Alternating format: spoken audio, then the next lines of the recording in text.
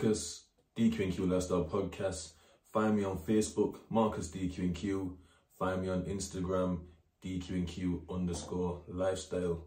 So we're going to the DQ&Q zone right now. I'm going to talk about anti-authoritarian and anti-social attitudes. So what is it? What are they? Basically, anti-social attitude is anything against the law or society, and the anti-authoritarian attitude is basically rebellion against people in authority like bosses, parents, police, and prison officers, etc. So what did I do? I trapped, carried knives, burners, used weapons, violence, didn't listen to my parents, and I didn't follow the law. So on the above definition, am I antisocial and do I have an anti-authoritarian attitude? Yeah. Yeah.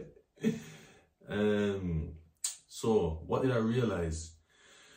For me to realize this, I had to find someone that is separate from me, does not live that lifestyle that I've just mentioned. So I built it out quite big. So I thought of someone like Boris, for example, and Boris would use the police. So this is the reason why Boris wouldn't use weapons, carry weapons, etc.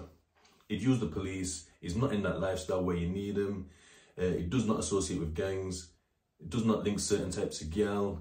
It don't live in bad areas, and just doesn't have that mindset. So then I'm thinking, like, what can I do? Like, what do I have control over? So like, I don't like chill with hotheads or like chill with the man them. I don't chill in the ends.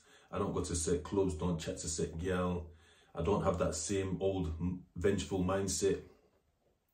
And I don't smoke ganja anymore.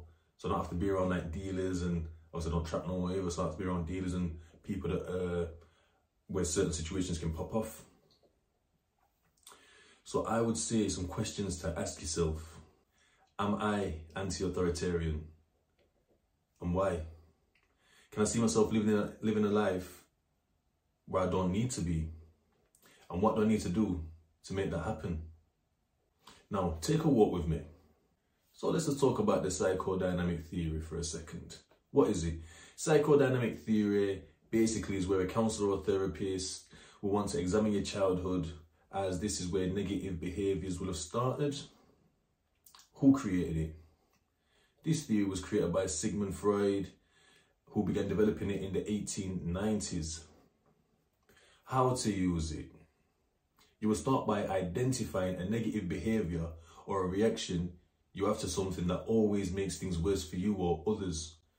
You would then try to think where it started or where you started to do it. Then you would see how you felt at the time you started to behave this way and understand why. From here, you can start to identify situations or people that draw this reaction from you and start to come at it in a way that doesn't negatively impact your life. It isn't easy as others aren't on your journey, but that doesn't matter. We can learn to deal with people better at a later date. So how does psychodynamic theory sit with you? Could you delve into your childhood? Do you think you'd be able to identify certain feelings? But I would also say, just trace it back. So, okay then, this is the behavior that I want to, or something that someone always says, oh, you always do that, you always do that, you always act like that. Every time I say that, or every time this happens, you always go off like that. You know, accept what they're saying. Think, okay, do I do that? Well, they're all right. I do that when this kind of thing happens. Whether I did it before, or I did it the other day, or I did it last week, or I did it last month. Or it's always when I go to, when I'm at work or when I'm around that person. Or it's always when I've got no money or whatever. So like, what are the identifiers? From here, try and trace it as far back as you can. So like, oh yeah, do you know what? I remember doing it like when I worked such and such like 10 years ago. Oh, do you know what? I remember doing it in like college. Oh, guess what? I also did that in high school. Oh, do you know what? I remember doing that when X, Y, and Z when I was about 8. And then you're probably close to it then when you're in your like pre-teens, like pre-teens or whatever. And just keep pushing and finding out like who was the person that drew it out of you first. How did you initially react? And how did you feel around that time? And how did it develop into that kind of behavior? Yeah, so this section is like, what advice would I given to myself as a youngster? And it would just be simple, like, just get a job, stay at home, save half your money. Don't buy into the fame and the fortune, buying all these clothes just to show the people that man's got it. Like, forget all that. Buy clothes to stay warm, buy clothes to stay cool, that's it. Save half your cash at least. And you'll be somewhere, you'll be way further ahead in the next 10 years, even 15, if you want to push it to like 30, 31.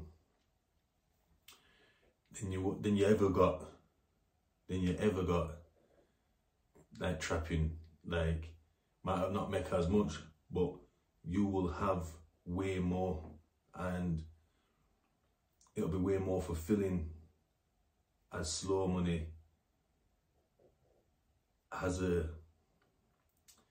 you seem to hold on to it for longer. I've realized over just obviously fast cash money come, money go, that kind of mentality. Like, forget all that, get a job, save half your money, stay at home. That's the advice I give myself. Marcus, DQ and Q Lifestyle Podcast.